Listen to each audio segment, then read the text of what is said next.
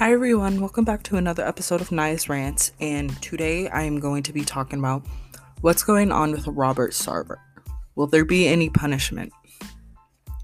So, I was originally supposed to do a podcast episode on if transgender athletes should have their own league. The thing is, I've noticed that there has been a lot of news reports about how transgender women are entering a lot more women's sports nowadays. Don't worry, I will definitely get to that situation coming up soon. With this situation, obviously, people can tell that I do cover basketball a lot, and this situation kind of popped out of nowhere, in my opinion. Also, it's really out of the blue how situations like this can really hit the news. When it comes to this whole situation, basically I'm just going to jump right into it, and I'm just going to tell you what's been going on and if there will be any punishment for this man. So rumors have been going around saying that Robert Sarver, the owner of the Phoenix Suns and the Phoenix Mercury, have alleged to say the N-word and also had allegations of misogynistic comments. About back in 2016, Sarver made a quote when the Phoenix Suns were playing the Golden State Warriors in a playoff game, when he said, why does Draymond Green get to run up the court and say the N-word? End quote. Earl Watson, the Phoenix Suns coach at the time, told Sarver that he could not be saying that word, and he had a heated debate on why Draymond Green can say it and why Sarver couldn't. Basically, to give you guys specific content, Sarver came into the locker room, and he basically kept saying the word and kept asking, why is Draymond Green saying the N-word? He said it in his own words, in the contents. And when it comes to also his misogynistic allegations, there's also rumors that he showed pictures of his naked wife around the workplace. To be honest, I'm kind of shocked that we hear about this stuff such in a big business like the NBA, because most of the problems that the NBA has faced was probably back in 2020 when the players would take a knee for the national anthem. Adam Silver, the NBA president, he did expect the players to respect the flag. During that time, it's understandable because, obviously back in 2020, we had the whole George Floyd riots go on.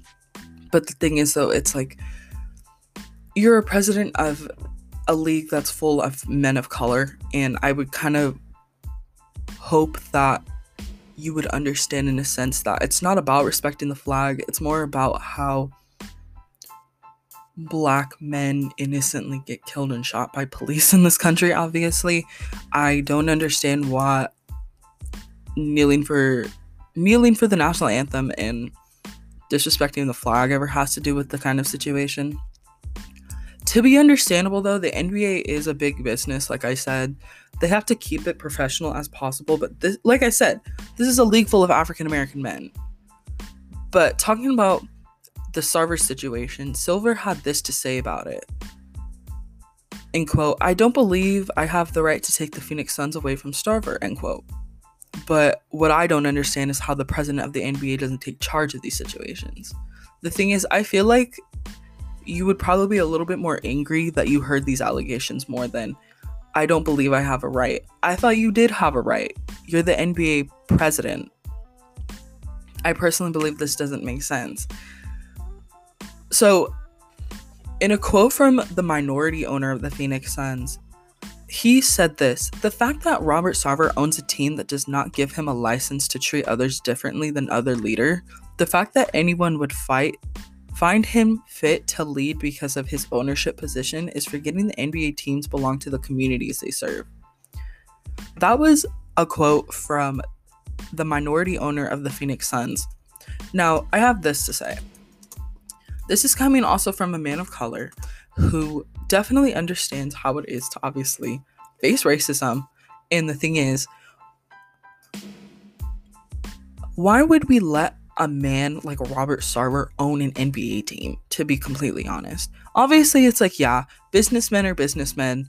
The thing is, though, it's we have so many people of color in the background of sports like the NBPA director, Tamika Tremolego. She said that she wanted Sarver to be banned from ever being an over in the NBA.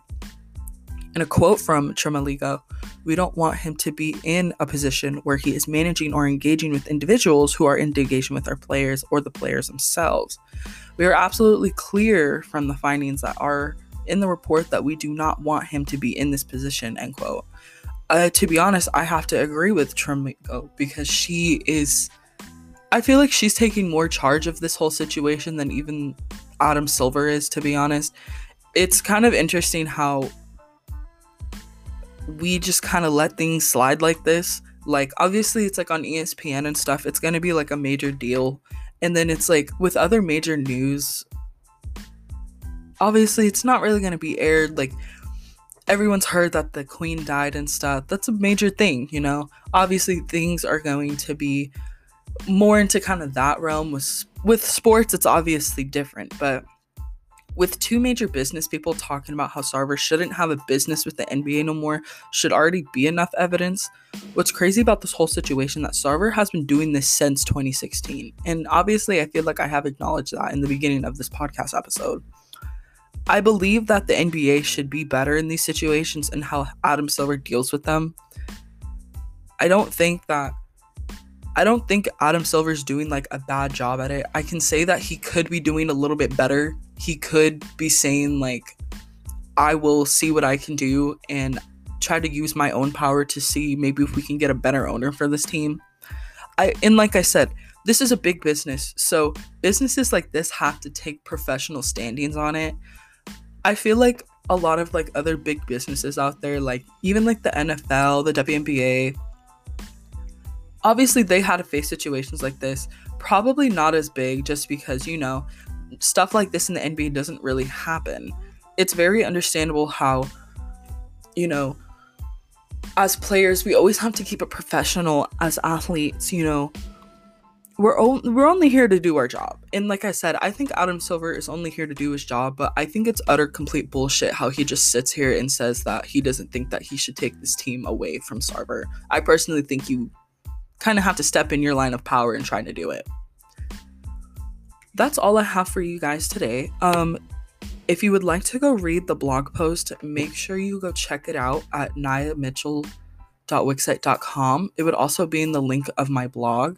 And if you do end up finding the blog faster than the podcast episode, I will also link the podcast episode in the bottom of the blog post. And I will see you guys soon.